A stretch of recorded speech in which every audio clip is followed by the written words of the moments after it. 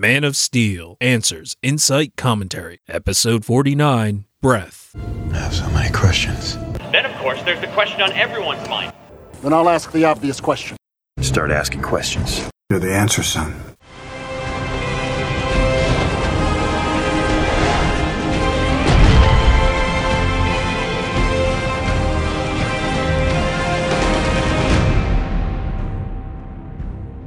Welcome to Mosaic. I'm your DC Films apologist, Doc, and I cover a mosaic of topics for fans who love the Man of Steel and are excited by the Justice League universe. This episode, the history, science, and implications behind the super breath powers. This show dives deep into the Justice League universe for answers and insight as we celebrate the films that make up that universe. Reasonable minds will differ, but this is a show for fans who love DC films and who love to chew their food. It's been a while. I love doing the show, so I make these episodes as often as I can, but those opportunities are few and far between lately. It's been so long that I'm a little bit rusty, so I'm going back to my bread and butter, my default mode of thinking, detailed scientific breakdowns. Generally, we focus on the powers as they appear in the films, as opposed to elsewhere in Superman lore. However, there's a long-lasting traditional power from the mythos yet to make an appearance in the cinematic universe, and that's super breath, and its derivative, cold breath. We're going to look into the history of these powers, some of the science, and the practical and creative implications.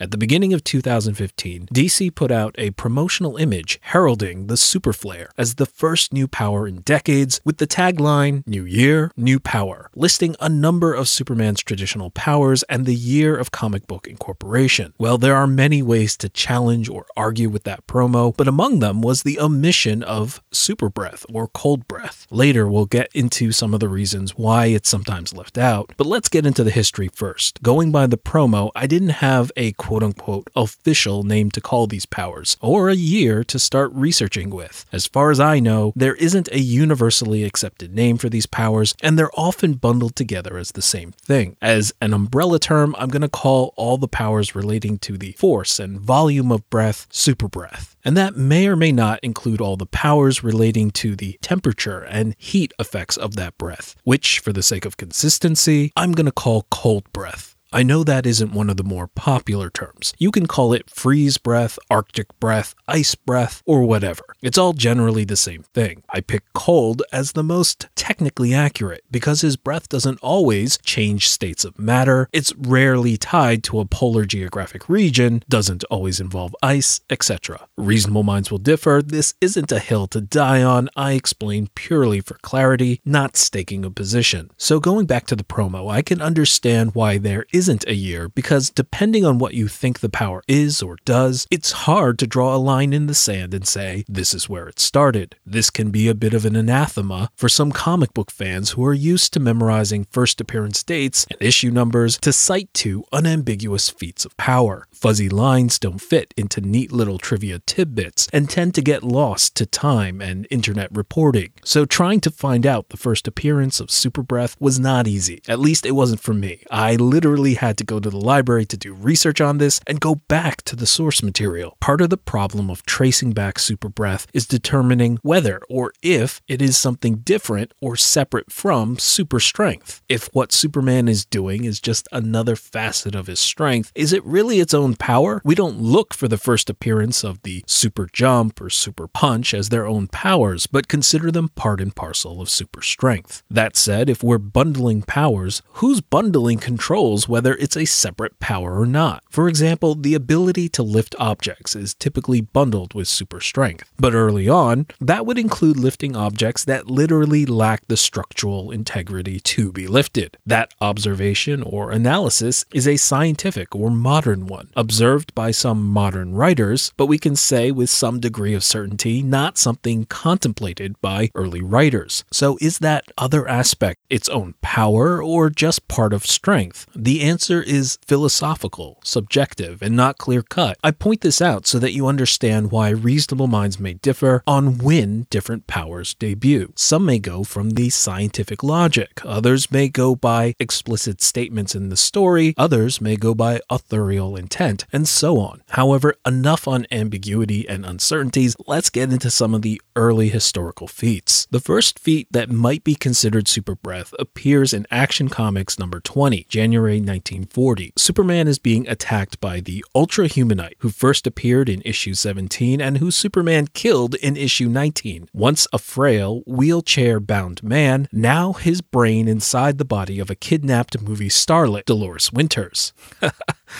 Comics. The villain wields a torch as a weapon, and from a few paces away, Superman blows it out with a puff of his breath. And this is a breath and blowing feat, to be sure. But you could argue it could be accomplished by great strength and durability without any additional powers. It's on the edge of what a human could do with normal lung capacity if they had great strength and their lungs could survive the pressure. And indeed, that initially seems to be the intention, since in Action Comics 15 and 34, the durability of Superman's lungs is raised as capable of withstanding any air pressure. However, a quote-unquote proper example of super breath would come in Action Comics 37, June 1941. Mayor Garson and his secretary are trapped in an office by a wall of flames. Superman leaps through the window and, quote, a terrific gust of breath from Superman and the flames are extinguished, end quote. This is the first time that Superman exhales more breath than anyone can inhale. At the time, the power is a bit of a daft outlier. Flame and flood were still a fear in the radio show. The Fleischer cartoons, running from 1941 to 43, didn't have such power where fire and flame was often an obstacle or threat, and in fact, that Superman could be affected by gas. At the same time, he could operate underwater without much issue. It would be another 22 issues of Action Comics before Superman's breath powers were revisited. In Action Comics 59, 1943, Superman plays fairy godmother to Cinderella, using his powers in place of fairy magic. When it comes to the glass slippers, he heats up glass with friction to shape it. Heat vision is still 6 years away, and then cools it off with his breath. 4 years later, in Action Comics 110, July 1947, another fairy tale related story. Superman blows through Little Boy Blue's horn to knock down the villains. Why the horn is necessary at all, beyond whimsy, is not explained. A few months later, in the pages of Superman, issue 48, we have Superman's first inhalation feat. To save a stack of his falling autographs from burning up in a bonfire, he, quote, alighting, Superman inhales the flames to extinguish them, end quote. Then he quips to himself, versatile, aren't I? Indeed, his super breath would get crazier and crazier. In the next issue, issue 49, Toyman tries to escape on his, quote, rocket-powered hobby horse, soaring through the clouds, when Superman takes a deep breath, and the terrific suction draws Toyman back to Earth, end quote. Action 117, he moves the clouds to make the perfect Christmas. Action 118 has a cover completely unrelated to its contents, featuring Superman on the cover blowing along a child's ice boat. As if the writers had found a new toy, the breath power was featured in Action Comics 119, 120, 122, and 132. As the 40s came to a close, Superman would make a cyclone in Action 134, launch himself and Lois in a rocket into space using his breath in Superman 57, 1949, and inflate blimps as if they were toy balloons in Superman 59. Cold breath doesn't enter the picture until the 1950s. But before we explore that history, let me cite two of Superman's most extraordinary pre-crisis super breath feats. In Superman issue 91, August 1954, Superman tries to show an artist a feat worthy of going on a commemorative stamp. At one point, he casually whisks the artist into space, travels faster than light, extinguishes a star, and in the vacuum of space says, quote, how about that? Blowing out a star with my super breath, unquote. quote. The artist isn't impressed, and spoilers, in the end is moved by Superman playing with a little kid, showing that Superman's humble attention is better than his cosmic feats. Another equally casual cosmic feat is in Action Comics 273, February 1961. Subjected to magic sneezing powder, Superman flees the Earth and, quote, "My super sneeze is destroying this solar system. Suspecting this might happen, I flew to a long-dead universe where all life vanished eons ago due to a terrible space plague."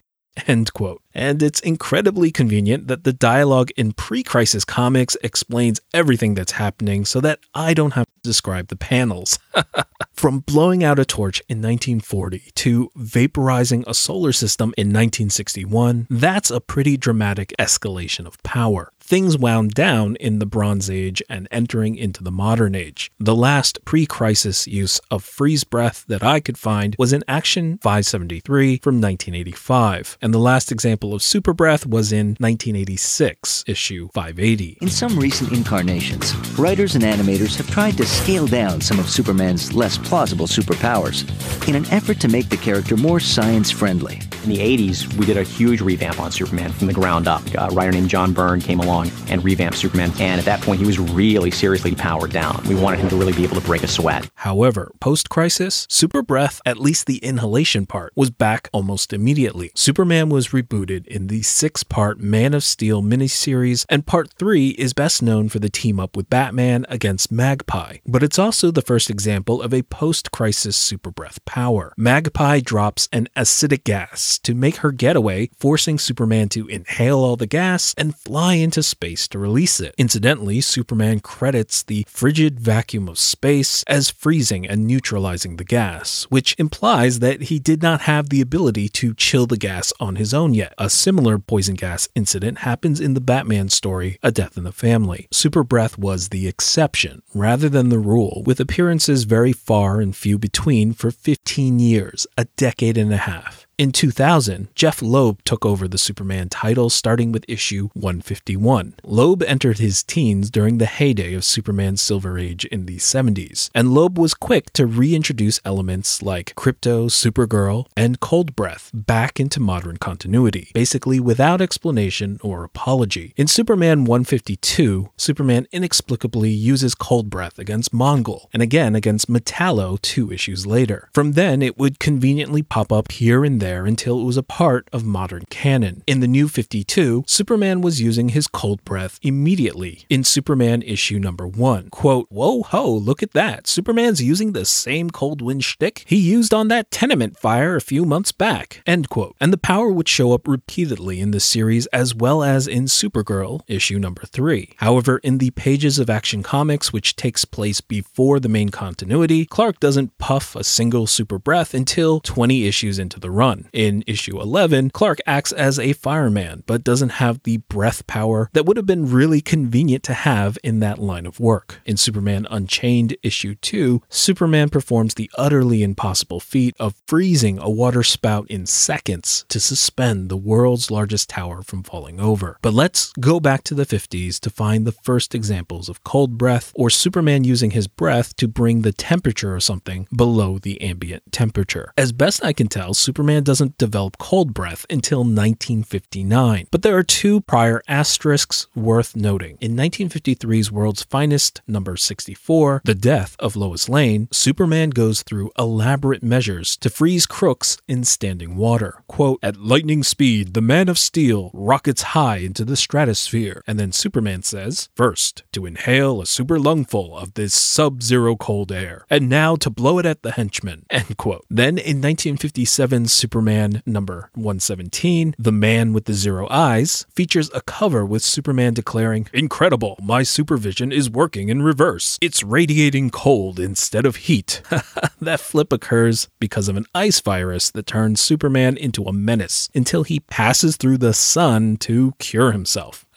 These stories show that Superman didn't have the ability to chill his breath on his own and didn't know how to cope with the freezing power that he didn't have at the time. Near as I can can tell, and please do chime in if you can cite earlier examples. The very first case of cold breath is in Superman number 129, May 1959. Clark Kent, Fireman of Steel. In order to save the, quote, super freeze ray machine from the planet Pluto, end quote, from a fire at the Superman Museum, quote, my super breath will cause super cooling and make the fire die out, end quote. And while putting out a fire is not a new feat, the entire room was frosted over with ice, and the fire chief says, quote, that space device Superman detonated in this museum must have turned on by itself and froze out the fire, end quote. So this is the first time that Superman's breath has made ice that I'm aware of. In July of the same year, Superman would freeze a tidal wave into a solid iceberg in Action Comics number 253, The Battle with Bizarro. From then on, the power would pop up through the 60s and beyond. So in terms of overall comic book history, let's do some rough estimates on the prevalence of these powers. If Superman has 50 pre-crisis years and 30 post-crisis years, super breath is basically there for almost all of it. You don't see it all the time, but you can argue that it's been there from the beginning of practically every iteration and every era. Cold breath, however, is basically split down the middle. Superman generally doesn't start out with it, but he has it from the 60s to the reboot and from 2000 till today. It's interesting to find a power in such temporal equipoise, where proponents and detractors can each argue for its historical inclusion or exclusion. The adoption of super breath and cold breath in adaptations is generally uneven. More times than not, it's there, but typically not used to the degree its utility would dictate, and accompanied by all sorts of other insanity and arbitrary powers, which have not caught on or become staples like the breath powers. Despite the relatively rare appearances in the comics, one reason for the broad adoption of the breath powers is the rise of the Comics Code Authority in the 1950s and similar sentiments across media. Television censors were sensitive to the violence of throwing a punch, so instead Superman would blow away the bad guys in the Super Friends cartoons spanning a decade. The powers do not appear in the most iconic Superman film of all time, Superman the movie 1978. However, whatever famine of powers one might feel about the first film was quickly corrected with the gluttonous and nonsensical feast of fantastic feats in the sequel. Yes, Superman 2, 1981, featured the breath powers. Zod blows back the stream of a flamethrower, Ursa blows a helicopter a fatal kiss, and the Phantom Zone criminals punish Superman's supporters with gale force winds. Superman exhibits cold breath in that same fight, but this is the same film that featured tractor beam fingers, cellophane shields, a memory erasing kiss, teleportation, and more. And I should add an asterisk for a deleted scene where Clark slows Lois's multi-story fall into a fruit stand. Superman.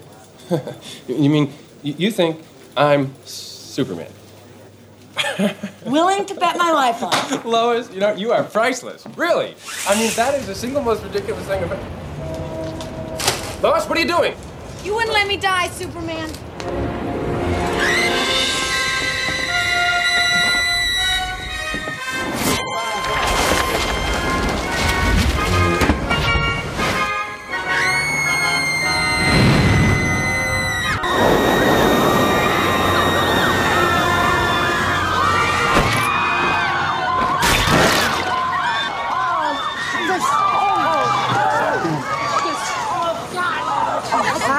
Help her out!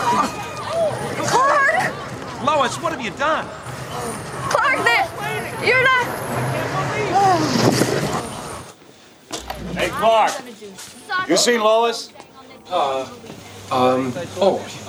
She just stepped out for a minute. Ignoring entropy, in Superman 3, 1983, Superman freezes the surface of a lake, cheats at bowling, puts out an Olympic torch, and is able to blow an oil spill back into its tanker. But the same film featured him purging the effects of synthetic kryptonite by strangling himself. Finally, in Superman 4, 1987, Superman freezes a lava flow, but also has wall repairing, reverse entropy vision, and doorbell ringing powers, among others. It's interesting basking in the soup of available powers presented by the Christopher Reeve films, the breath powers are some of the ones that have stuck with the larger mythos. Okay, I don't want to get stuck on endless adaptations of Superman, so I'm skipping to adaptations of post-Crisis Superman, but I just wanted to touch on the animated series, Smallville, and Superman Returns. Bruce Timm's Superman basically did not have super breath for the run of the series. There's a small asterisk in that in the third episode, while John Corbin is teetering on the edge of a rooftop, Superman blows him over, but that's open to interpretation. 3 quick examples of when the breath powers would have come in handy if he had them. In the Promethean, a space monster is stopped by a cooling chemical cocktail rather than Sub-Zero super breath. In the late Mr. Kent, Superman sucks away the poison gas by twirling rather than inhalation. And finally, in Where There's Smoke, Superman puts out a fire by spinning a boat propeller rather than with his breath powers. With Justice League, Superman gained super breath, used in The Terror Beyond, in Blackest Night, Tabula Rasa, and Clash, but never exhibited cold breath on the show. Incidentally, in Batman Beyond The Call, Superman uses a thunderclap to extinguish a high-rise fire, not super breath. Okay, on to Superman Returns. Not much to say here. Superman Returns premiered in the summer of 2006 as a quasi-continuation of the prior films, so naturally he has the power which he uses once against a subterranean explosion. He doesn't use the power any other time, nor does he exhibit cold breath, and although Smallville predates Superman Returns, running a decade and over 200 episodes, super breath wasn't introduced to the show until the season 6 episode Sneeze in October 2006. Super breath would only appear 3 more times, and cold breath wouldn't appear until 3 years later, twice in season 9 and twice in season 10, appearing in only about 3% of the episodes on the tail end of 10 years. Even fans of the show should be forgiven if they can't recall whether Clark had the power or not on Smallville, especially when some of those instances were as subtle as cooling a cup of coffee. Superman did have the power in the 90s with Lois and Clark, and now in Supergirl. Alright, even without covering all the other adaptations, by this point in the episode, you have a better historical background on the breath than probably any individual internet article out there. And with the history under your belt, now we're going to get into the science. And it's not the mission of this episode to debunk Superman's powers or to justify scientific apologetics to you. Both of those are deep topics in their own right. To me, understanding science is valuable and pleasurable all on its own. If you only need history and fantasy to accept Superman, that's fine. Personally, I enjoy the fact that such a long-lasting character can be explored under a scientific lens with more rigor than even more modern creations. It's a valuable mental exercise that extends to other walks of life. We are great at distinguishing between universes of discourse. We can distinguish between what's canon and what's not. We can fight passionately and knowledgeably about what might happen within fictional universes of discourse, like who would win in a foot race, Superman or the Flash? And when you think about fictional realities where different universes of discourses meet, like the DC Marvel crossovers, you're actually engaging in some pretty serious ontological ponderings. You're holding in your mind an incredible number of propositions that are specific to different universes and figuring out exactly what would be true if those universes were combined. Our ability to understand and play around with fictional realities helps us think about other hypothetical realities too, like what will happen in the future and what the implications might be of different choices that we make. So treating non-existent things as if they're real? Nonsense probably isn't the right word for it. Being able to create and conceptualize a universe is a pretty amazing skill. However, to understand that lens, you have to understand the science. And when you understand the science, you might have a better understanding of why there might be some hesitation to adopt these powers in more realistic incarnations of Superman. We're going to explore this more over the course of the episode, but philosophically, the issue with cold breath is the inconsistency of source, medium, and effect. We've used this term in the past, but most of Superman's powers fall into a black box, or you can say magic, where the rules of physics are broken and changed inside, but where we can see consistent and predictable inputs and outputs. The problem with cold breath is that most of the parts of the chain are transparent to science. We know the mechanism and source of breath, we know the medium of air, and we know the effect of cold air. Even if we can put a magic black box over the source and the effect, the medium is still completely exposed as decidedly unmagical. The air between Superman's magical internals and the magical effect of instantly freezing Superman's target is still just mundane, bound by physics and understood by science, air. There are many ways that you could resolve this inconsistency by changing the medium into magic, or making the effects non-magical, or by not having the power altogether, but let's get into the science first. As difficult as it was to find the history on this, the science was almost as sparse. In preparation for this episode, I combed through the science of Superman, the physics of superheroes, the science of superheroes, and the science of supervillains. I looked at unified theories, documentaries, pop-sci articles, papers, and more. By and large,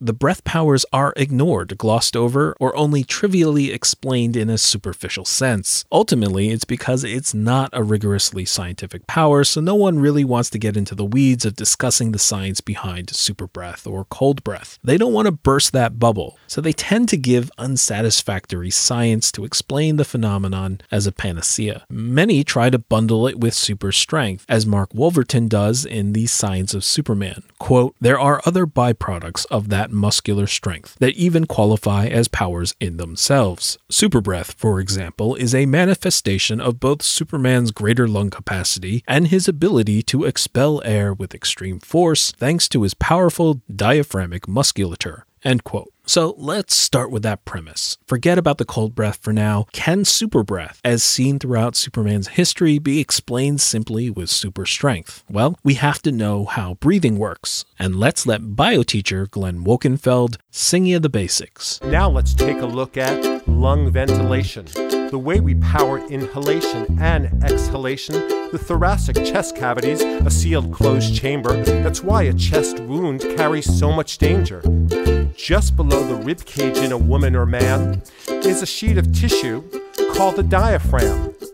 Muscles below the diaphragm can pull it down. This powers ventilation. Let me show you how. Inhalation pulls the diaphragm down, which increases chest cavity volume, so the pressure decreases. The higher pressure air outside the lungs flows in. The lungs inflate. That's inhalation. To exhale, you relax. Diaphragm arches up, sends chest cavity pressure up. So as chest cavity volumes decrease, the gases in your lungs have to be released. So breathe, inhale, pull the diaphragm down, let the air rush in, take in oxygen. Exhale, relax, let the air rush out. Feel the vocal cords vibrate when you talk or shout. Feel the air in your nose, then the pharynx, then the glottis, then the larynx, then the trachea, then left to right, bronchus to the smallest bronchioles, to the alveoli. Let the air out, breathe a happy sigh.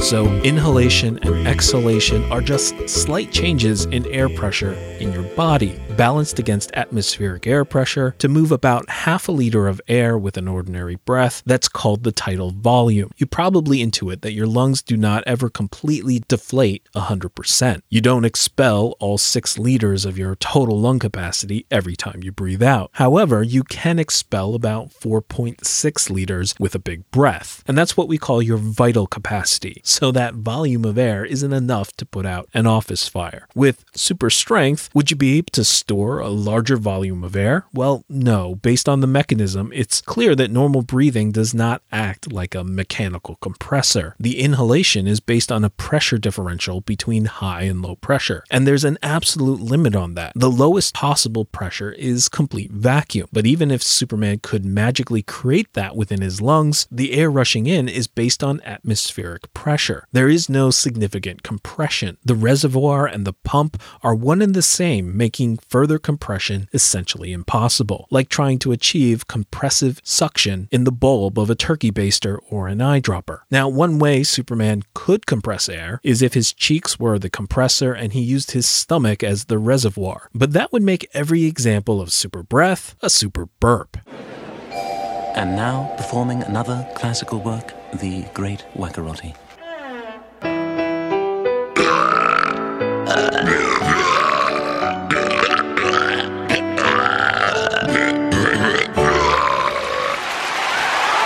Excuse me.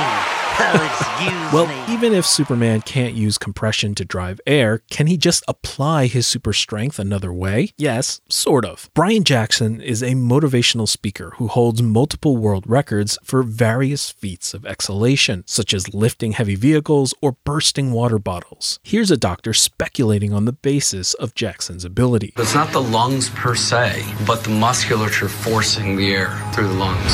Every bit of him is coming through. And so it's not just the intercostals, it's not just the diaphragm, but it's the muscles of the chest, the legs, all the way down that is compressing from all sides. So you've got a larger volume compressed with a greater musculature, and that's what's able to produce that kind of force. So it sounds like Brian's developed a technique that no one else has and able to use his entire bodies to produce this air. Yeah, he has a greater lung volume, but in addition to that, I think it's the technique. In the video, you can see how Jackson folds his entire body in half and uses more of his body to drive his lungs than just his diaphragm. At the end of the day, though, it's still down to a slight change in reservoir volume just to get a little more pressure. Additionally, it's short, quick exhalation with a very deliberate physical technique. It doesn't line up with what we see from Superbreath. Superman is able to use it without any specific bodily posture, and it typically takes on the form of a long, voluminous wind. We could fold it into strength if it weren't for the volume of air. If we argue that Superman's strength is just arbitrary addition of force vectors, then during inhalation, there's no force acting on the air to draw it in, only atmospheric pressure. But during exhalation, it's the creation of a high pressure system within Superman, which must escape. And Superman could be applying his infinite arbitrary force vectors to that. So basically, we can explain Superman exhaling hard, fast, and forcefully, but we can't use this to explain Superman exhaling big volumes for extended periods. Well, another technique might supply an answer for duration at least, and that relates to our super burp illustration from before. That technique is called circular breathing, and I'll let the world record holder of a single sustained note, Kenny G, yes, that Kenny G, explain. Hello, it's Kenny G here. Welcome.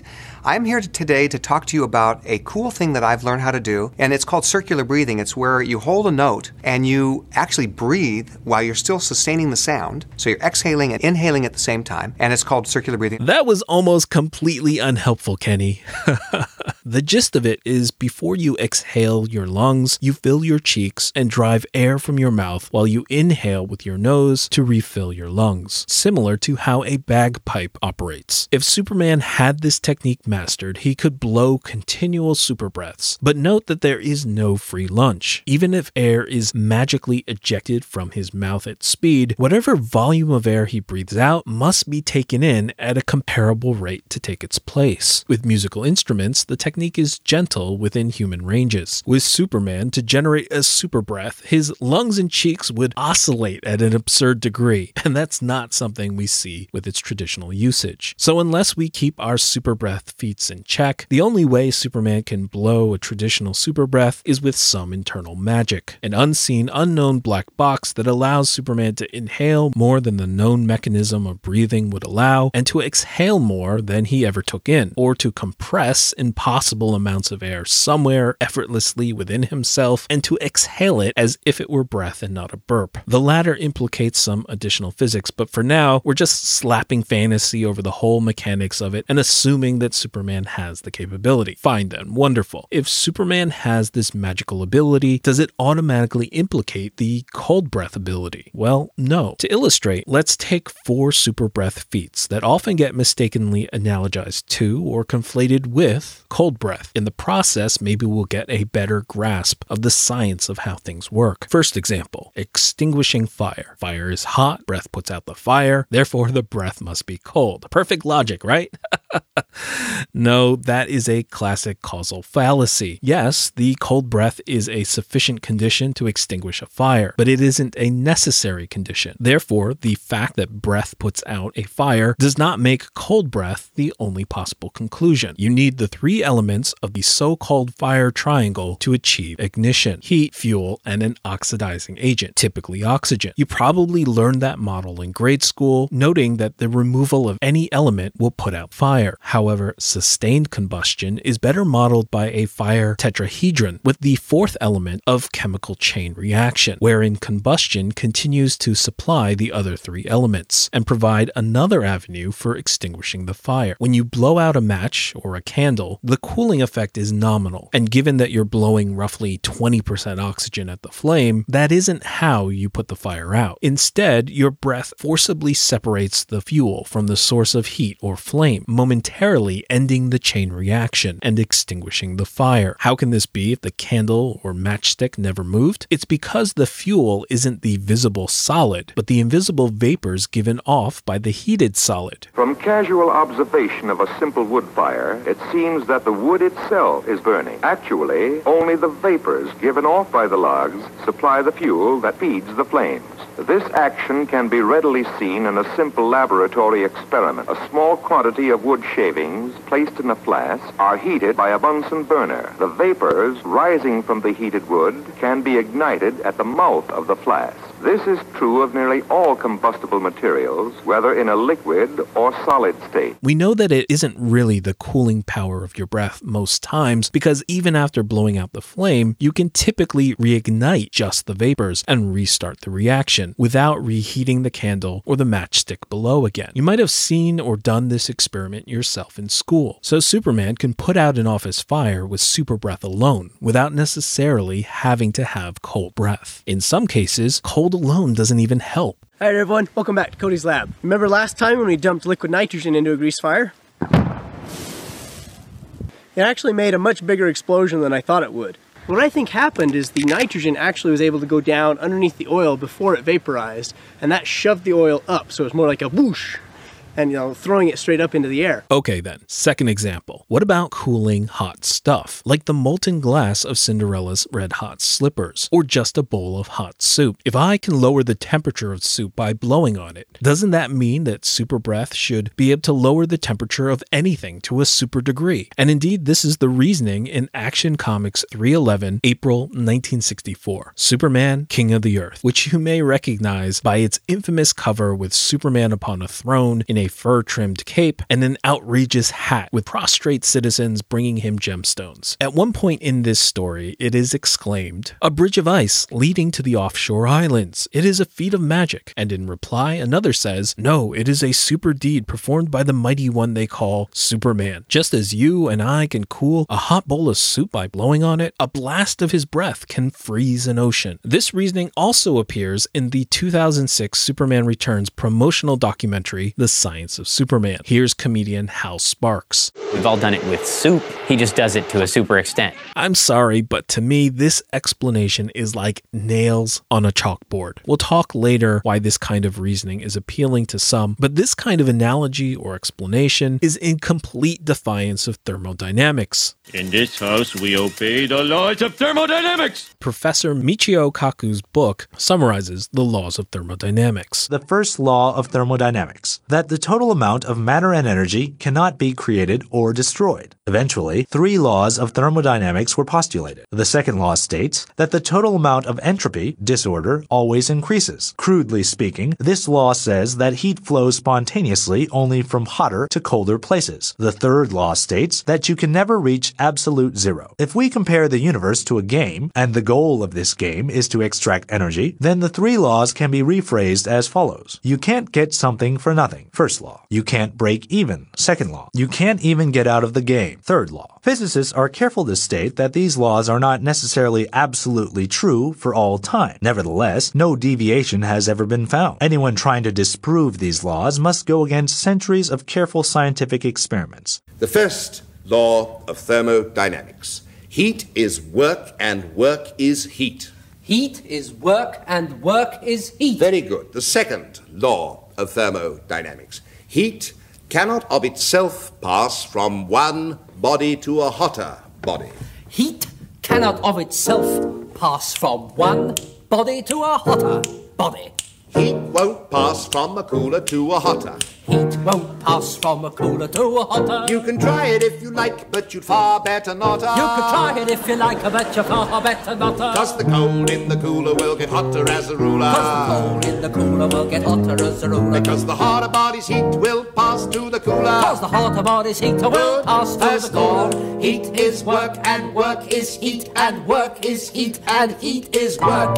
Heat will pass by conduction and heat will pass by conduction and heat will pass by convection. Heat will pass by convection. Heat will pass by radiation. Heat will pass by radiation. And that's a physical law. Heat is work and work's a curse. And all the heat in the universe is gonna cool down.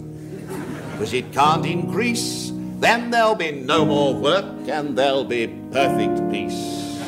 Really? Yeah, that's entropy, man. And all because of the second law of thermodynamics, which lays down that you can't pass heat from a cooler to a hotter. Try it if you like, you'd far better not. Cause the cold in the cooler will get hotter as a ruler. Cause the hotter body's heat will pass to the cooler. Oh, you can't pass heat from a cooler to a hotter. You can try it if you like, but you'll only look a fool. Cause the cold in the cooler will get hotter as a ruler. That's a physical law.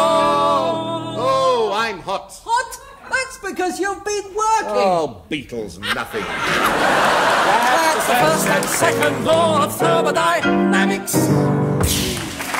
So, as in the restatement of the second law of thermodynamics by Flanders and Swan, heat will never pass on its own from a cooler body to a hotter one. Rather, heat will pass from the hotter body to the cooler. If the ambient temperature of the environment is cooler than the would-be target object, the object naturally and on its own will pass heat to the environment to reach equilibrium. Why does heat transfer from hot to cold? Heat is a form of energy. When energy is added to atoms, they begin to move more rapidly. Think of it like kinetic energy. When you push a ball or add energy to it, it rolls. If you have a stationary ball and you impact it with another ball, the energy of the rolling ball is transferred into the stationary ball, causing it to move. You would say that the stationary ball absorbed the faster ball's energy. It wouldn't be right to say that the stationary ball transferred its stationary state to the rolling ball. The same is said about atoms transferring energy. The fast-moving atoms impact slow-moving atoms, transferring their kinetic energy. Therefore, to say heat transfers from hot to cold really means that energy is transferred from fast-moving atoms to slow-moving atoms. Note that there is only ever a transfer of heat. There is no transfer of cold. As intuitive as it may seem to consider cold as a substance, a thing, or property, scientifically speaking, there is only ever an absence of heat. There is no such substance in physics as cold, right? Cold is just the absence of heat energy. When you drop an ice cube into a drink, we intuit the cold passing from the ice into the drink. But again, the cold is not a thing to pass or give up. Ice does not give up its cold, rather the drink gives up its heat to the ice. So the heat of the drink drops while the heat of the ice rises until they are at equilibrium. With the second law of thermodynamics, it's clear that they will not continue to slingshot past one another. The drink will not get colder than the ice, and the ice will not get warmer than the drink was. If they did, the heat exchange would simply reverse and continue until equilibrium was achieved. The water behind a dam, which will flow until the level is the same on both sides but will never go back up. Or in hot tea, which will melt a cold ice cube until they reach a medium temperature.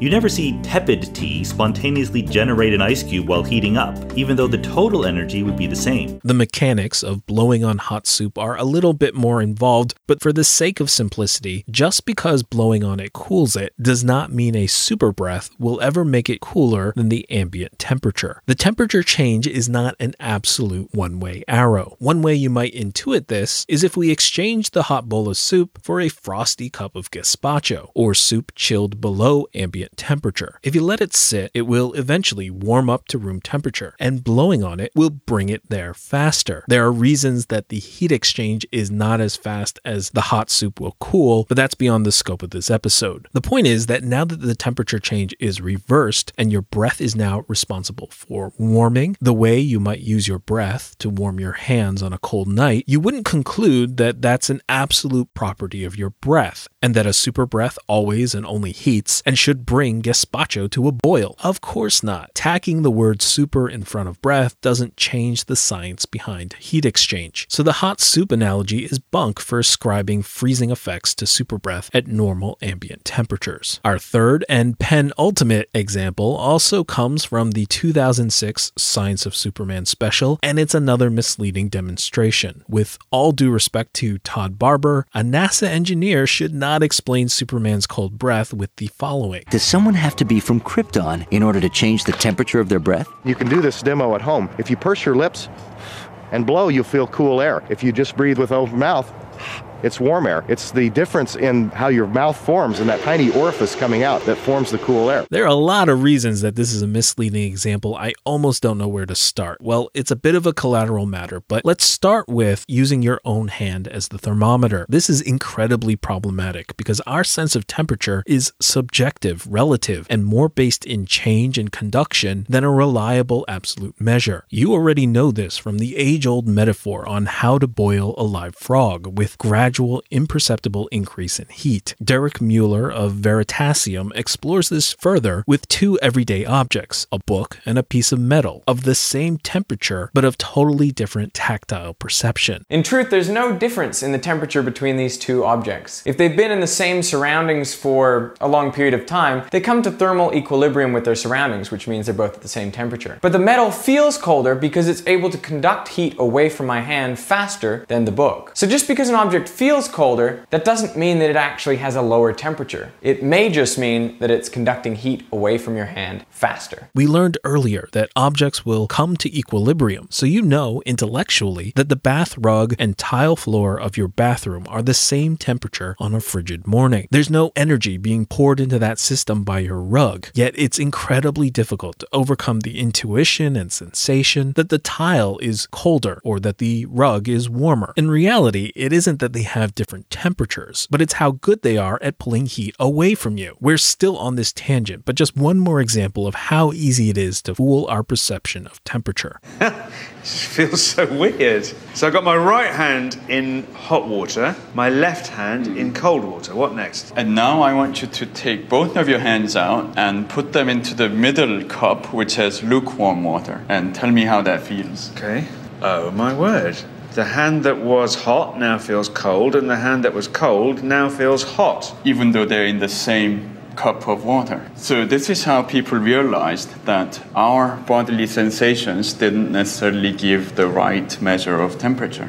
Okay, none of that is exactly on point, but it's a bit of a rant that I've had pent up about the flawed methodology of using your own sense of temperature as a gauge for this kind of thing. Nevertheless, you can and do experience this, and the question is why? Well, the hot breath is relatively obvious. Your internal body temperature is 37 degrees Celsius. As we know, the ambient 21-degree air that you breathe in won't stay at that temperature but warm up to your body temperature. And note too that your body burns calories and continually puts energy into that system to maintain temperature. So naturally, the air that you breathe out will be body temperature, which is typically warmer than the ambient air. Why then does air forced from pursed lips feel cooler? Well, despite what you may have read elsewhere, it's not pressure or the Joule-Thomson effect, which is about temperature gradations based on gas expansion. We'll come back to this later. No, it's only pressure in the sense that it allows the air escaping you to achieve sufficient velocity to become an inducing current, which entrains the ambient air around you towards the back of your hand. Ambient air is already cooler than your body temperature, and add in evaporative cooling from any moisture in your breath or on your skin, and forced convection from the moving air, and the blown breath is cooler. You can test that it's not about aperture size by using your nostrils and comparing a slow breath versus a fast one. However, the feeling of cool, just as in our illusions before, is contextual. The air that comes out of your lungs when you blow like a whistle doesn't necessarily feel cool all the time. It's all about context. If you were in a sauna that had a higher humidity than the air in your lungs, which is 98% humidity, so if you were in a room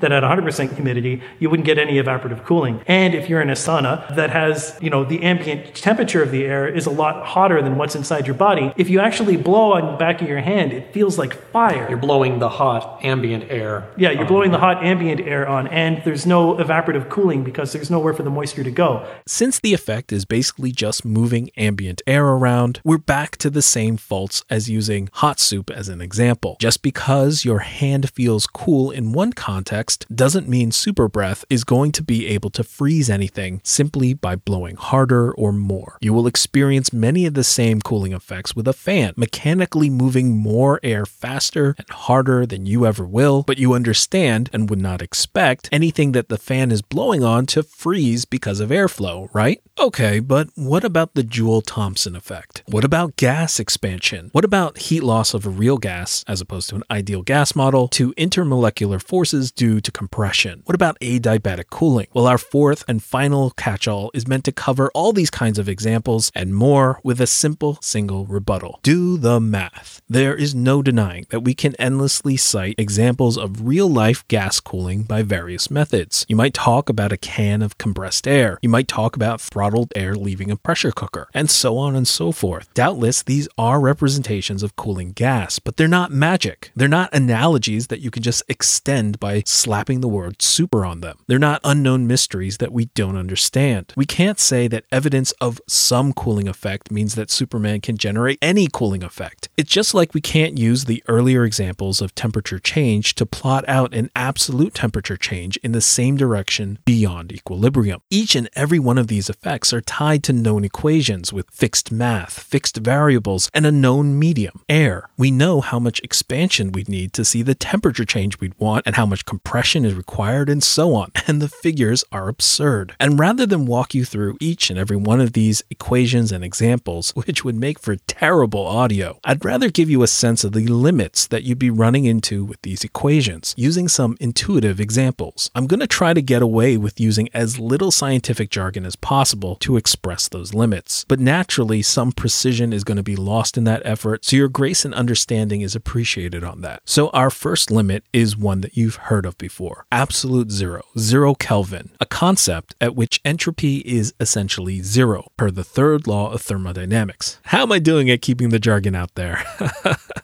Now remember that cold is not a thing or a substance or a state that can be magically thrust upon a thing. Instead, cold is the absence of heat or the energetic motion of the particles within the body. The closer one comes to absolute zero, the less internal molecular motion exists, barring some quantum effects well beyond the scope of this podcast. Absolute zero, conceptually, is the absolute most still the substance can achieve. You can't have less internal motion, less energy, or less heat. It is the minimum possible, even if it's not the total absence, again because of quantum quirks. Physicists know that absolute zero does not mean a complete absence of motion in a substance. Instead, 0 degrees Kelvin marks the state of minimal motion of a substance particles. That's because of Heisenberg's uncertainty principle, which says that for any ever-loving particle in the universe, it's impossible to know both its momentum and its exact position at the same time. So suppose you chill a lump of lead down to the point where there is no motion going on within it, even at a subatomic level. If you could do that, you'd know both the particles' positions and their momentum, which would be 0. But measuring this is impossible. It's forbidden by the uncertainty principle, so it cannot be done. So you can't reach true 0 degrees Kelvin, but you can get pretty darn close, like a billionth of a degree away. There are no negative temperatures beyond 0 Kelvin. Asterisk. I'll put a link in the show notes. So in the tug of war between hot and cold, heating and cooling, you can look at how much space on the spectrum of temperature that's below our experience versus above. We live our lives around 300 Kelvin. Think about that. Absolute zero is sometimes compared to the speed of light, a cosmological limitation on all of reality. Yet our everyday experience is only 300 degrees away from an absolute limitation in the universe, on one side of the scale. Well, what about hot? An environment of just 315 Kelvin is already lethal to humans. At 1400 Kelvin, you have molten lava. 4 times that is the surface of the sun at 5800 Kelvin, hotter than the hottest melting point of anything in the known universe. But that's still 3,000 times cooler than the 15 million degree core of the sun. But nothing compared to the 350 million degrees of a thermonuclear explosion. Scientists have achieved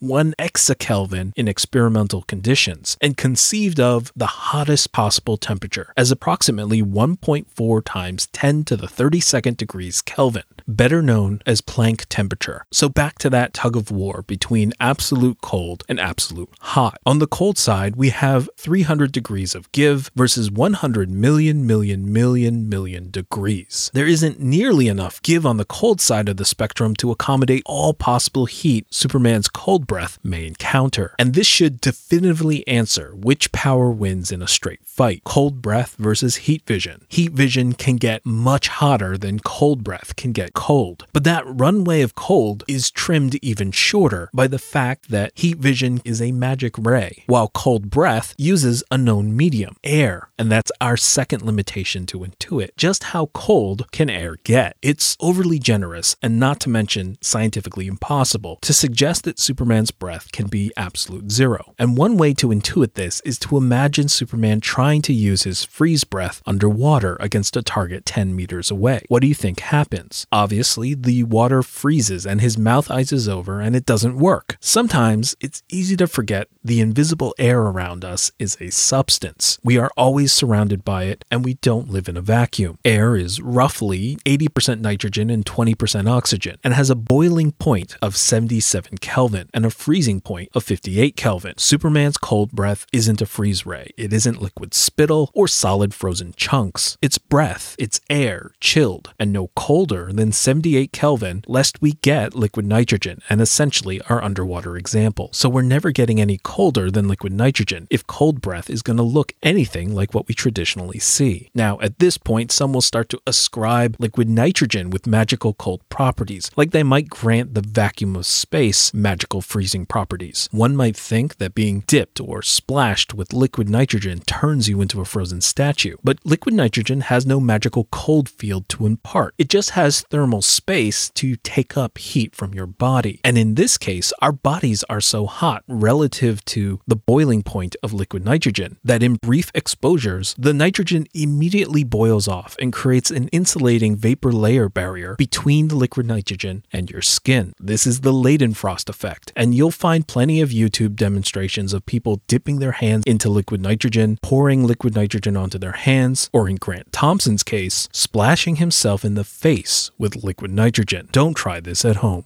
What if the liquid nitrogen splashed into my face? Could it make me go blind instantly? Could it freeze my skin cryogenically? Now, this is not one of those experiments that I would encourage you to try at home. This I would classify as very, very dangerous. So I'm not going to try it with 1 drop of liquid nitrogen. I'm going to try it with a whole cup. This, my friends, is the real deal. This is liquid nitrogen, and this is going in my face right now. Now, you might be wondering what this feels like to get hit in the face, and honestly, it doesn't really feel like anything. It's almost like walking into a room with a cold draft. Things cool down a little bit, but water would stick to your skin, whereas liquid nitrogen just evaporates immediately. So there you have it, guys. We dispelled the myth that liquid nitrogen contacting on skin will instantly freeze or blind you. Now, I have to confess something here. I knew that liquid nitrogen wasn't going to hurt me. Why? Because I play with this stuff. I've played with it for years, and I know the boundaries. I'm familiar with it. It basically just repels and sheds off like water. Likewise, while the vacuum of space is cold, you would not freeze. So what about freezing to death? At first blush, this makes sense because the universe is like the coldest place in the universe, about 2.7 Kelvin or negative 270 degrees Celsius. But in order for your body to lose heat, it needs something to transfer that heat to. This is known as thermal conduction, and in a vacuum, there's no air, there's no stuff around you, which means that there's nothing to absorb your body heat. So you wouldn't freeze either. So it's like, will I die at all? Well, yeah, you would. You're not Superman. While a vacuum isn't terribly relevant, it serves to dispel the myth that mere exposure to cold causes freezing, and it relays the importance of a convective medium. While vacuum is a perfect insulator theoretically, dry air is still one of the better insulators available. Like most gases, it has a low thermal conductivity, low density, and low specific heat capacity. So the flow of heat changes the temperature of a system. But exactly how much it changes the temperature depends on 2 things. The first is the system's mass. The more mass a system has, the more heat it takes to change its temperature. More massive systems have more matter after all, so it takes more energy to change its average kinetic energy. But a temperature change also depends on something called the specific heat. Specific heat is a measure of how well a substance stores heat. Every substance has its own specific heat, and the higher it is, the more energy transfer in the form of heat it takes to change its temperature. Water, for example, has a very high specific heat compared to, say, aluminium. or aluminum. That means it takes much more heat to change the temperature of water compared to aluminium. By way of comparison, liquid water has over 3,000 times the volumetric heat capacity of air. A human body has a relatively high heat capacity, is self-regulating to a degree, and has relatively poor thermal conductivity to air, which is also a poor conductor. And that makes it possible for people to survive and indeed enjoy the recent fad of cryotherapy. It's called cryotherapy. Cryotherapy. Cryotherapy. More and more people are venturing into the frozen zone. He's in something called a cryosauna, a tank that fills up with liquid nitrogen with you in it. At negative 262 degrees.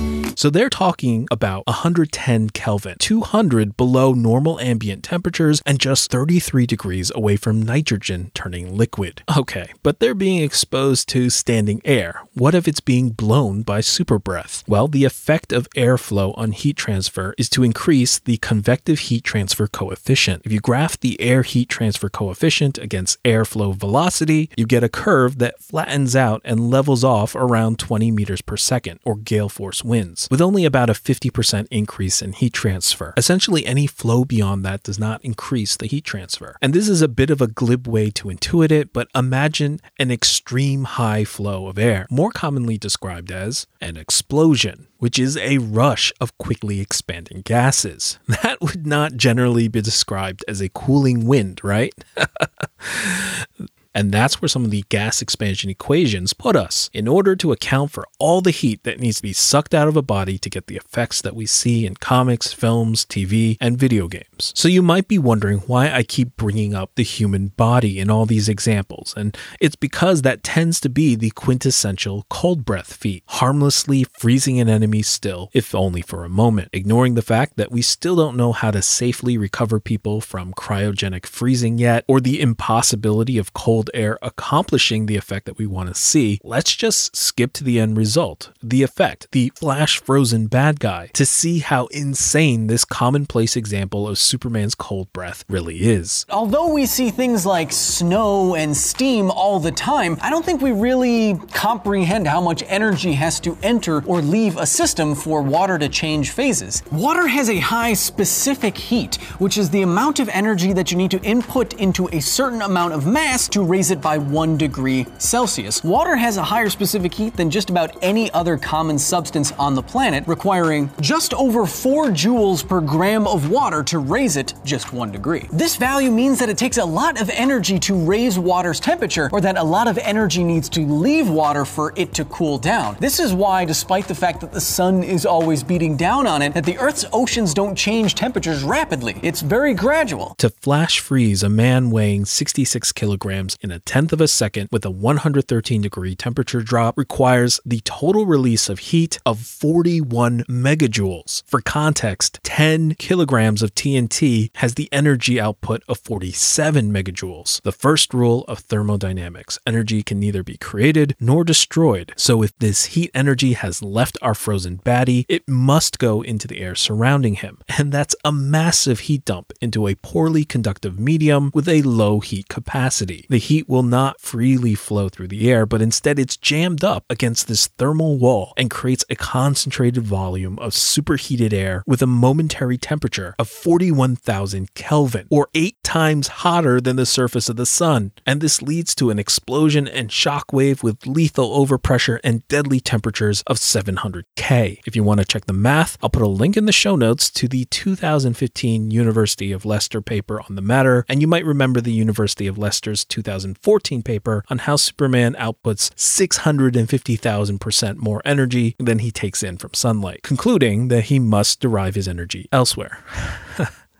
I concur, and I'll put a link in the show notes for fun. And this is for a body temperature man weighing 66 kilograms, not tons of molten lava or the surface of a lake or a tidal wave. The energy that needs to come out is what Superman's cold breath has to absorb at speeds and magnitudes completely impossible for the medium of air. You're asking for a puff of air to gently and instantly soak up the energy of an atomic bomb in some cases. All that said, I don't think the objections to cold breath typically come come from an intuition of the magnitudes or the math involved. It isn't about the thermodynamics or science, but storytelling. And I think the things that recommend the power are also the same things that end up disqualifying it, which is why the breath powers manage to find themselves sitting between the realm of the staple powers and exotic one-offs. By sheer repetition, they manage to be on the fringe of routinely listed powers, but at the same time often end up left off when deliberately considered anew, like being omitted from the 2015 promo listing powers at the beginning of the show, or in nearly 9 seasons of Smallville, or whenever else Superman starts over. We certainly see the breath powers more than super ventriloquism, shape-shifting, time travel, amnesia kisses, or telekinesis. So what is it about the powers where they're not quite a given, but also more than a one-time oddity? To me, I believe it's because as fanciful and as magical as super breath is, and despite defying science, it still follows psychological rules of magical thinking, which are intuitive to most. Magical thinking is another show, but we can summarize it as believing in causal or related ties between things which cannot be reasonably justified. It can be anything from the induction of a positive placebo effect to obsessive compulsive rituals overtaking a life. Broadly, Superman is conceived of doing anything that we can do, only better. And even if the science contradicts that or limits that, it doesn't prevent the psychological rule of magical thinking to override that in our intuitions. Even so, those who study magical thinking find that it isn't totally arbitrary and capricious, just random fantasy for fantasy's sake. Instead, the human mind is drawn to constraints and rules which repeat themselves everywhere. One of the first rules of magical thinking, the law of contagion, which can be summarized as once in contact, always in contact. Carol Nemiroff is a professor of psychology at the University of Southern Maine. The second law is the law of similarity. Like if you have a lock of hair from Elvis Presley, you can auction that off for over $100,000 because it supposedly contains his essence. These were pulled out, these were abstracted from a 12-volume compilation of magical practices and superstitious beliefs worldwide by Sir James Frazer, the anthropologist, and he identified them as principles that underlie virtually all examples that he could come up with, that he could identify. And that's across cultures across the world. Exactly. And that's a rabbit hole for another time. But I think back to some of the first examples of super breath as a proxy for magic and see how it differs from other one-off powers that tend to be fringe or forgotten. It's not that the other powers aren't in our lexicon of fantastic powers, or that the powers aren't some sort of amplification of something that we can already do. If Superman were simply a fairy tale fantasy character, he's preceded by the Big Bad Wolf, the North Wind, Jack Frost, and the Snow Queen. One-off powers like shapeshifting are already in fairy tales, and an amplification of what a normal mortal rubber-faced impersonator might do. Instead, I think we instinctively understand that Superman is more compelling when at least somewhat constrained. We want Superman to enact his will mechanically and physically, not as some omnipotent reality bender. As a fictional character, Superman could have created the slippers by fiat, a magical wave of his hand. Yet the authors made Superman do something magical, but bounded by some rules and restrictions to accomplish it. It's more interesting that Superman has to make do with the powers that he does have, to creatively accomplish the same thing a fairy godmother might, rather than just will the slippers into being or grant a wish with a nod like a genie. And that seems to be the strength of Superman's breath powers. They introduce interesting drama with a powerful and versatile ability that's still more constrained and intuitively rule-based than the more esoteric powers on the forgotten fringes. Put it another way, think of some of the central dilemmas of Superman's existence which drive his story. Many of them deal with the protection of his secret identity. Well, the ability to shapeshift completely diffuses that. The amnesia kiss cuts off that source of anxiety, tension, and drama. A similar related dilemma is Superman's inability to act while in the guise of Clark Kent. While telekinetic powers, reverse entropy vision, and turning back time all undo any iota of stakes in those situations. We like the breath powers more than these powers because Superman still has to follow some rules. He can't just will whatever he wants, but has to wield a gust of wind. And the tricks and the creativity and the cleverness that goes into using it delights the audience more than Superman simply wishing things to be. There's also a nice symmetry with the heat vision and a natural and intuitive magical thinking rule that if Superman can create heat, well, he ought to be able to command cold as well. So the breath powers are more constrained than turning back time, more intuitively something humans can already do than than an amnesia kiss, more symmetric with his heat vision than, say, ventriloquism, and preserves the drama of his central dilemmas better than shapeshifting. However, while the cold breath is ahead of the pack of these oddball powers, it's down the totem pole for the core powers for similar reasons. The rules barely constrain the breath powers in a reliable fashion. The power is intuitive to a degree, but certainly not a scientific one. The power is symmetric, but only against heat vision, and somewhat redundant with existing powers. But most of all, unlimited cold breath completely undercuts many central Superman dilemmas and drama. If Superman's cold breath is a magical freeze ray, consider all the conflicts killed and the drama dashed. There is no fire in the Sterling building. Superman wings his way through the air to attempt a daring rescue of the girl trapped on the 20th floor. Flames crackle and spit like things alive as he reaches the window. There is no flood of Direville. It's one chance in 1,000.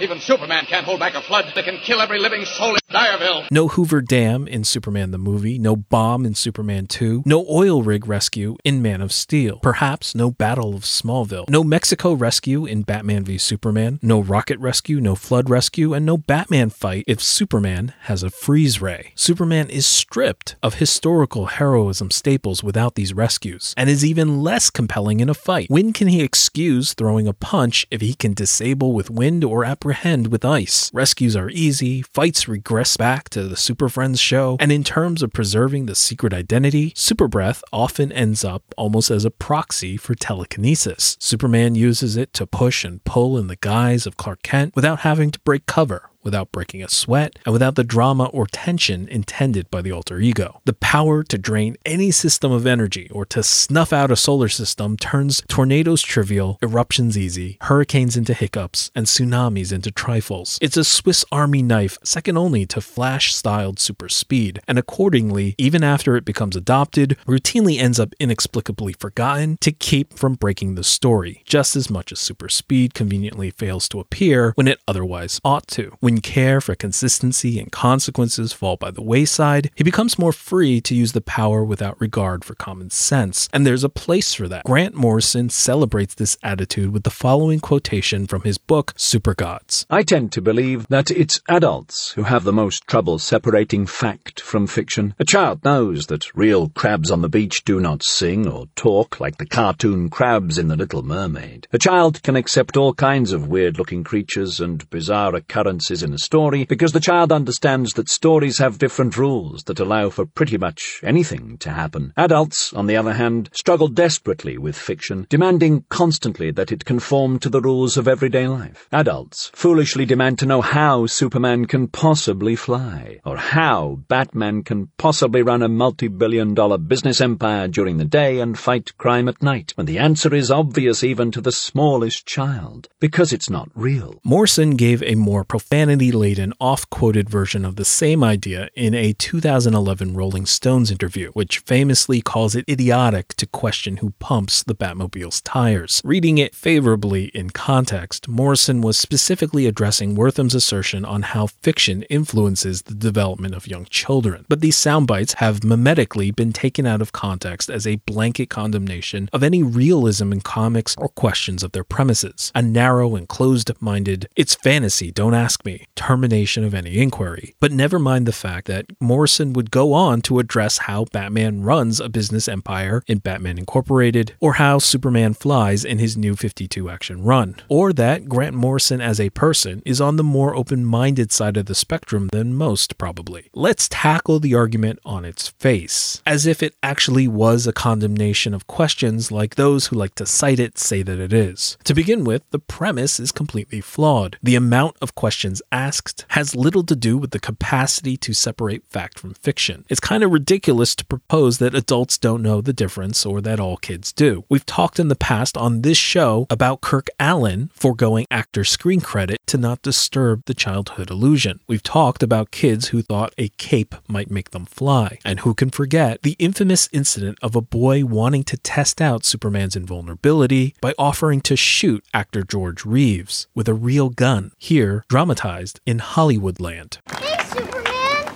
Well, hello there, young man. What's your name? Kenneth Giles. Can I shoot you? Kenneth? Why would you want to do something like that? So the bullet bounces off. Can I? Well, if you did shoot me, and the bullet bounced off it might accidentally hit someone else.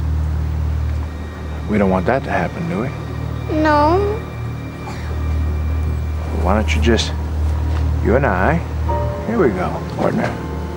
Why don't you just give me that? Just hand me that for 1 minute.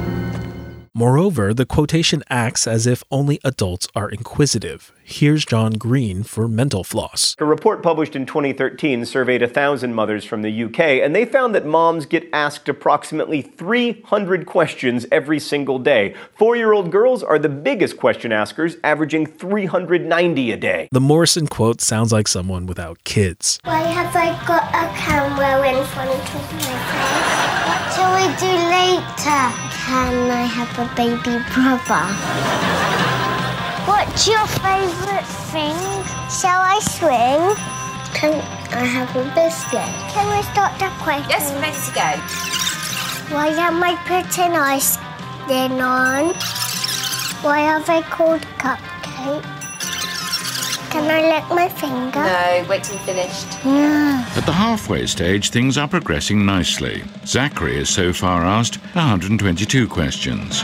Bryony has asked 157, and Imani is staggering 177, giving an average of 152, putting them on course to smash the predicted total of 288. Hello. Hello. Will they be able to keep it up? Is this one hot? Are there any ducklings? Can I have a lolly or an ice cream? What's for dinner tonight? I was chicken little soup. I've got mussels. Why are mussels that you can eat called mussels? Well, that was impressive. The question is, did our children really ask as many as 288 questions over the course of the day? Let's find out. Drum roll, please. Thank you. The average number of questions asked by our 3 children over the course of their waking day was an incredible 312. Why? Why? 'Cause I said so, all right?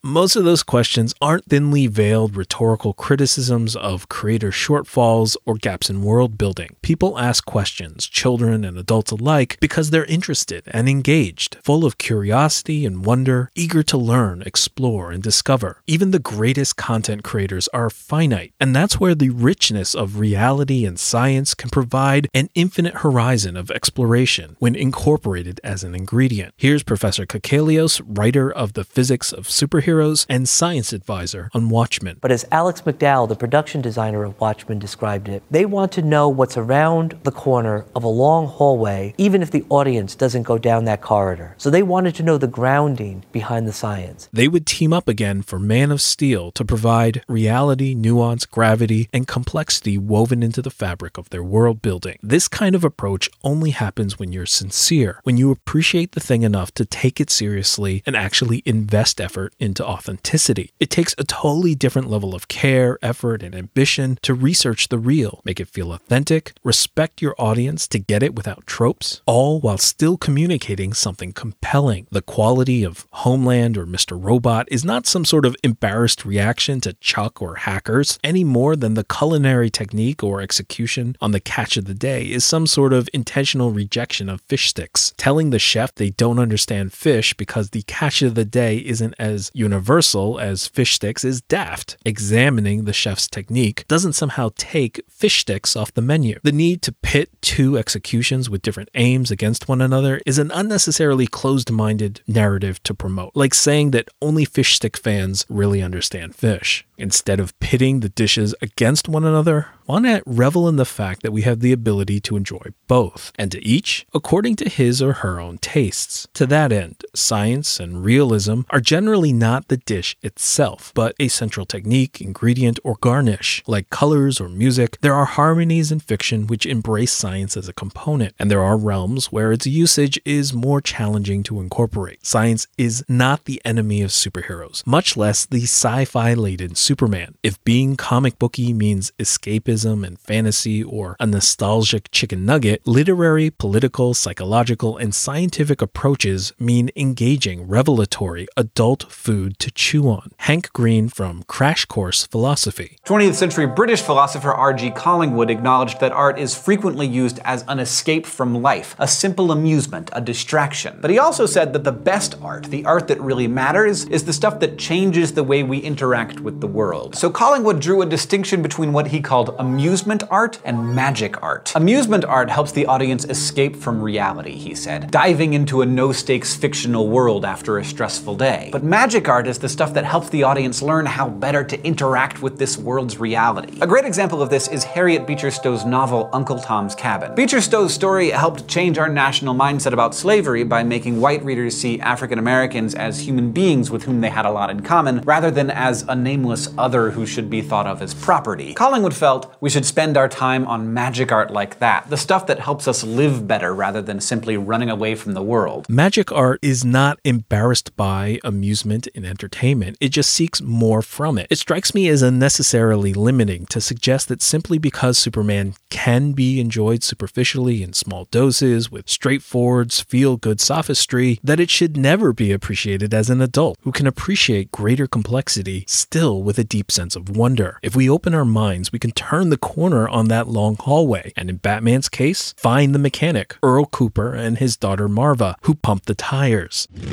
Well, the alignment, the whole suspension, all shot to heck. I'll call you in a couple of days. Better make it a week.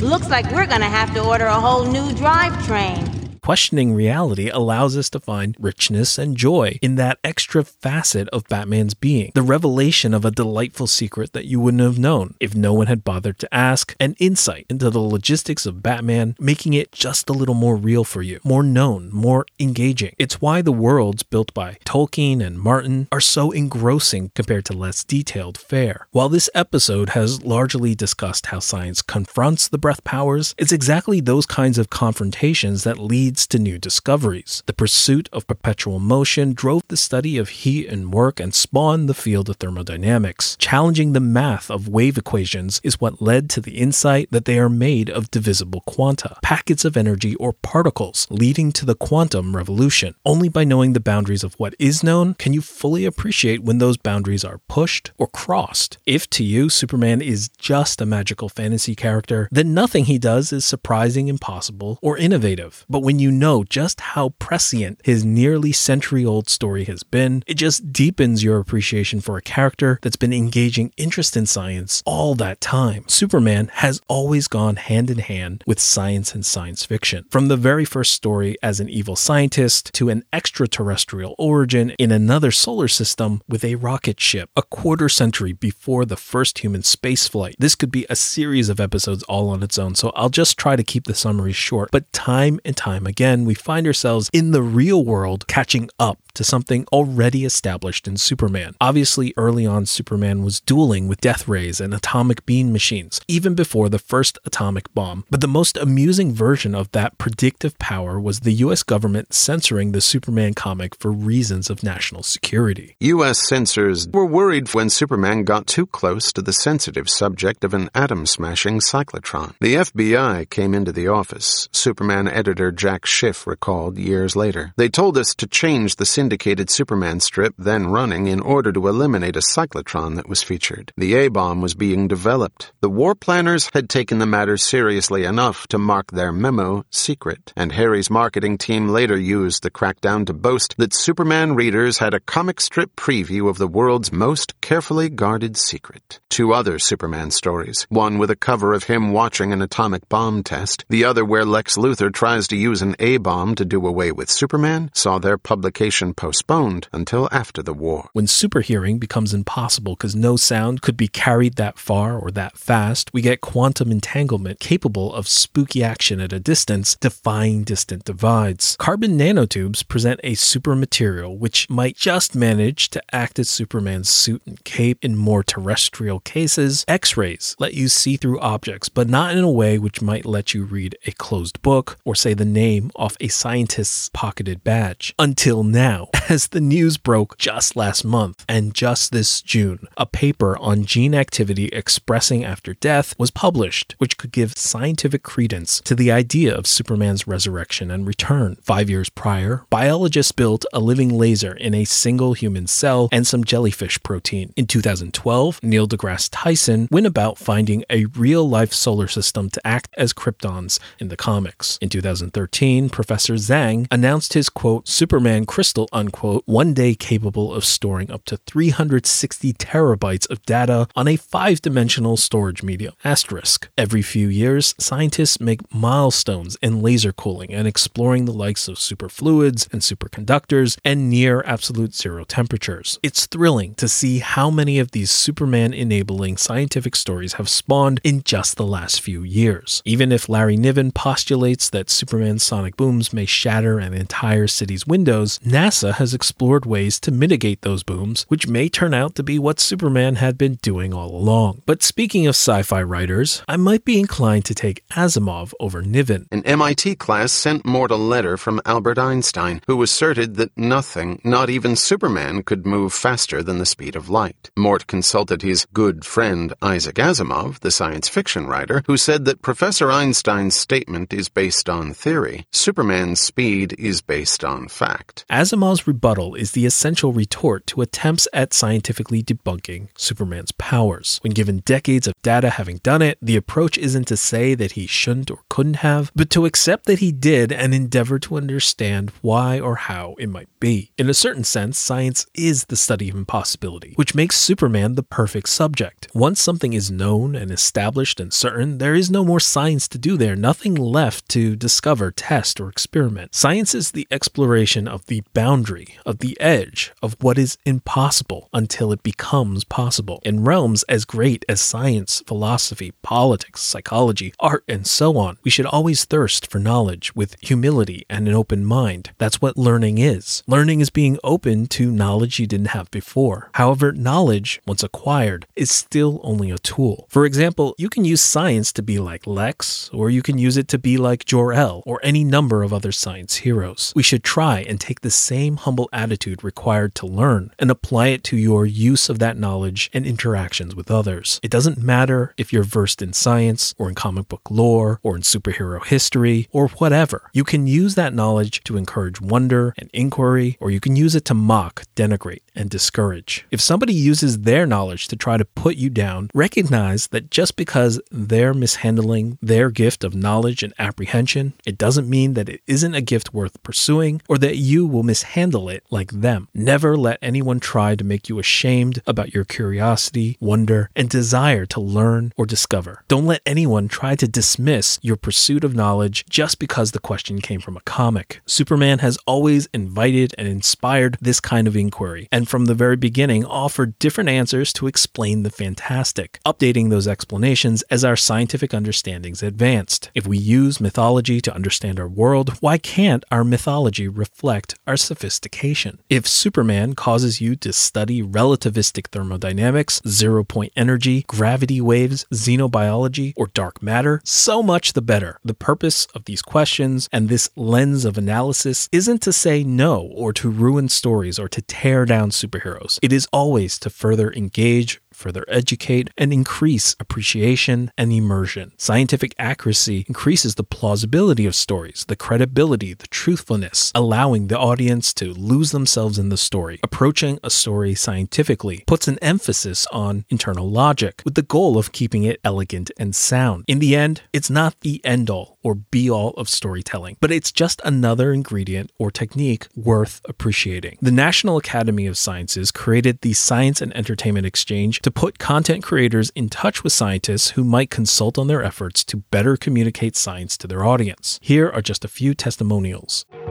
People in the entertainment community, creative types, are fascinated by science. They love what you do. Science fiction is only really at its best when it's got science at its core. Science is not a negligible part of storytelling. It is woven into the fabric of who we are. The one consistent thing I've noticed from every science salon I've been to is I leave more curious than when I arrived. The science professionals that they've hooked me up with has been incredible and invaluable to my storytelling. When there is authenticity and accuracy in projections and scientific data that's authentic, it sometimes invests a film with a certain edge that becomes compelling. It's been a really important resource for me to kind of get things right. And I think that movies can be incredibly influential on audiences. And when you can get the science right for audiences, you kind of have a double win. We need to make science come alive for young people. We need to make it actually entertaining. Any exploration of science in a story, a rich exploration of science, will drive young people toward the sciences and teach them an appetite for that knowledge. So, after building up Superman without breath powers as more scientific, does that mean that we dismiss all those that do have the powers? Of course not. This show is about appreciation, and magic and fantasy, well, that's another episode. As for the breath powers, I appreciate the execution thus far, but I'm open to whatever comes. I hope that my dive into Superman's history and adaptation at the start of this episode is a reminder of the many different approaches to Superman that each bring something to the table. Let's try to show one another a little grace and understanding for their particular tastes and preferences rather than feel the need to put down, pit against, or divide. Okay, I've rambled on long enough. Thanks so much for listening. I just love discussing this stuff. I really, really do. I just don't have the time to do it most times. And if you've been sticking with me, you probably do too. If you like what you heard, please review the show on iTunes and subscribe. Okay, I'm Doc, your DC Films Justice League Universe apologist, signing off. See you next time.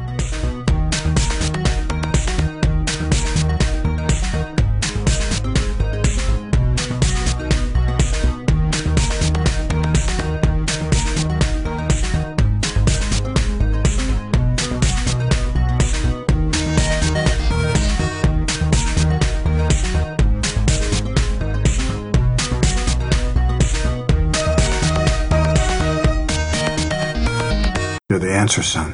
In the spirit of enjoying the impossible under a scientific lens, here's an excerpt from The Physics of the Impossible by Professor Michio Kaku. Without science, there is no science fiction. I came to realize that these tales were simply impossible in terms of the science involved, just flights of the imagination. Growing up meant putting away such fantasy. In real life, I was told, one had to abandon the impossible and embrace the practical. However, I concluded that if I was to continue my fascination with the impossible, the key was through the realm of physics. Without a solid background in advanced physics, I would be forever speculating about futuristic technologies without understanding whether or not they were possible. I realized I needed to immerse myself in advanced mathematics and learn theoretical physics, so that is what I did. In my own short lifetime, I have seen the seemingly impossible become established scientific fact over and over again. Just because something is impossible today, will it remain impossible centuries or millions of years into the future? Think back 150 years to those technological advances that were declared impossible by scientists at the time and that have now become part of our everyday lives. Jules Verne wrote a novel in 1863, Paris in the 20th Century. In it, Verne predicted what Paris might look like in the year 1960. His novel was filled with technology that was clearly considered impossible in the 19th century, including fax machines, a worldwide communications network, glass skyscrapers, gas-powered automobiles, and high-speed elevated trains. Not surprisingly, Verne could make such stunningly accurate predictions because he was immersed in the world of science, picking the brains of scientists around him. A deep appreciation for the fundamentals of science allowed him to make such startling predictions. Sadly, some of the greatest scientists of the 19th century took the opposite position and declared any number of technologies to be hopelessly impossible. Lord Kelvin, perhaps the most prominent physicist of the Victorian era, he is buried next to Isaac Newton in Westminster Abbey, declared that heavier-than-air devices such as the airplane were impossible. He thought X-rays were a hoax and that radio had no future. Lord Rutherford, who discovered the nucleus of the atom, dismissed the possibility of building an atomic bomb. Think how fantastic like today's televisions, computers, and internet would have seemed at the turn of the 20th century. More recently, black holes were once considered to be science fiction. Einstein himself wrote a paper in 1939 that proved that black holes could never form. Yet today, the Hubble Space Telescope and the Chandra X-ray Telescope have revealed thousands of black holes in space. Ironically, the serious study of the impossible has frequently opened up rich and entirely unexpected domains of science. For example, over the centuries, the frustrating and futile search for a perpetual motion machine led physicists to conclude that such a machine was impossible, forcing them to postulate the conservation of energy and the three laws of thermodynamics. Thus, the futile search to build perpetual motion machines helped to open up an entirely new field of thermodynamics, which in part laid the foundation of the steam engine, the machine age, and the modern industrial society. We ignore the impossible at our peril. In the 1920s and 1930s, Robert Goddard, the father of modern rocketry, was the subject of intense criticism by those who thought that rockets could never travel in outer space. They sarcastically called his pursuit Goddard's folly. In 1921, the editors of the New York Times railed against Dr. Goddard's work. Professor Goddard does not know the relation between action and reaction, and the need to have something better than a vacuum against which to react. He seems to lack the basic knowledge ladled out daily in high schools. Rockets were impossible, the editors huffed, because there was no air to push against in outer space. Sadly, one head of state did understand the implications of Goddard's impossible rockets: Adolf Hitler. During World War II, Germany's barrage of impossibly advanced V-2 rockets rained death and destruction on London, almost bringing it to its knees. Studying the impossible may have also changed the course of world history. In the 1930s, it was widely believed, even by Einstein, that an atomic bomb was impossible. Physicists knew that there was a tremendous amount of energy locked deep inside the atom's nucleus, but the energy released by a single nucleus was too insignificant to consider. But atomic physicist Leo Szilard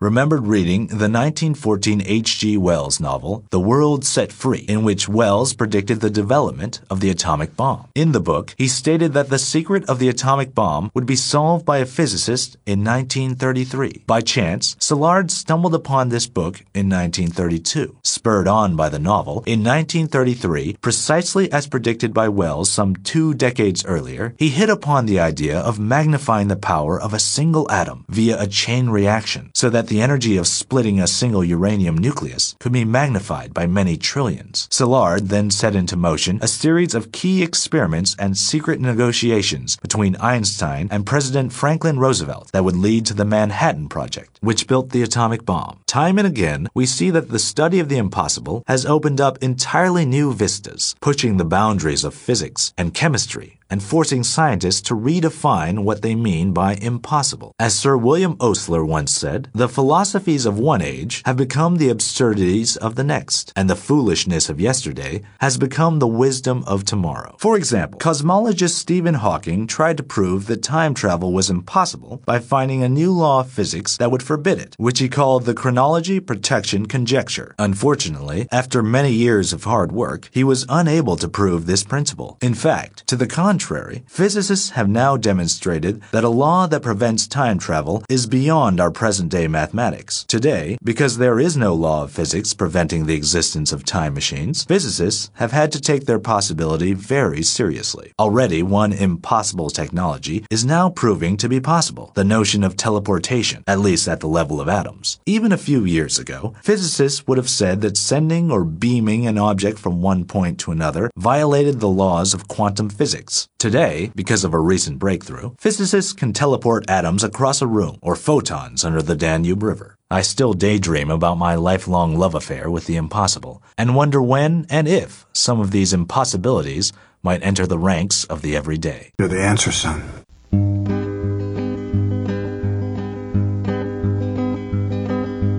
First you have one, it says a ton. Is it insane that something can't come from nothing? Gives you the sun, things to and from, making it all total up, all working out. Should have you all figured with a law like this in mind? This listen to my reason. You should know by now the thermodynamics of love.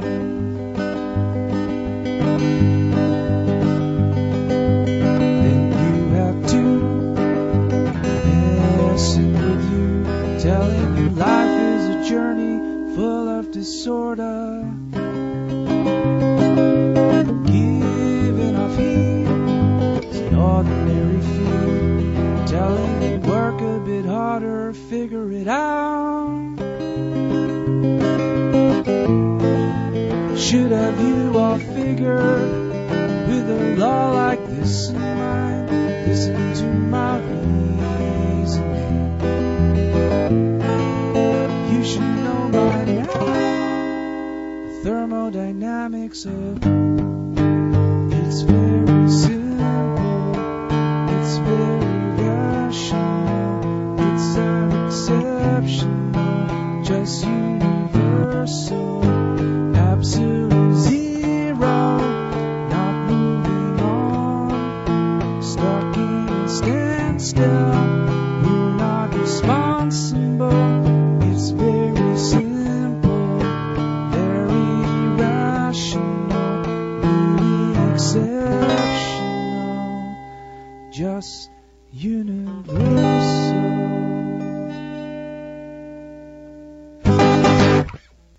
You're the answer, son.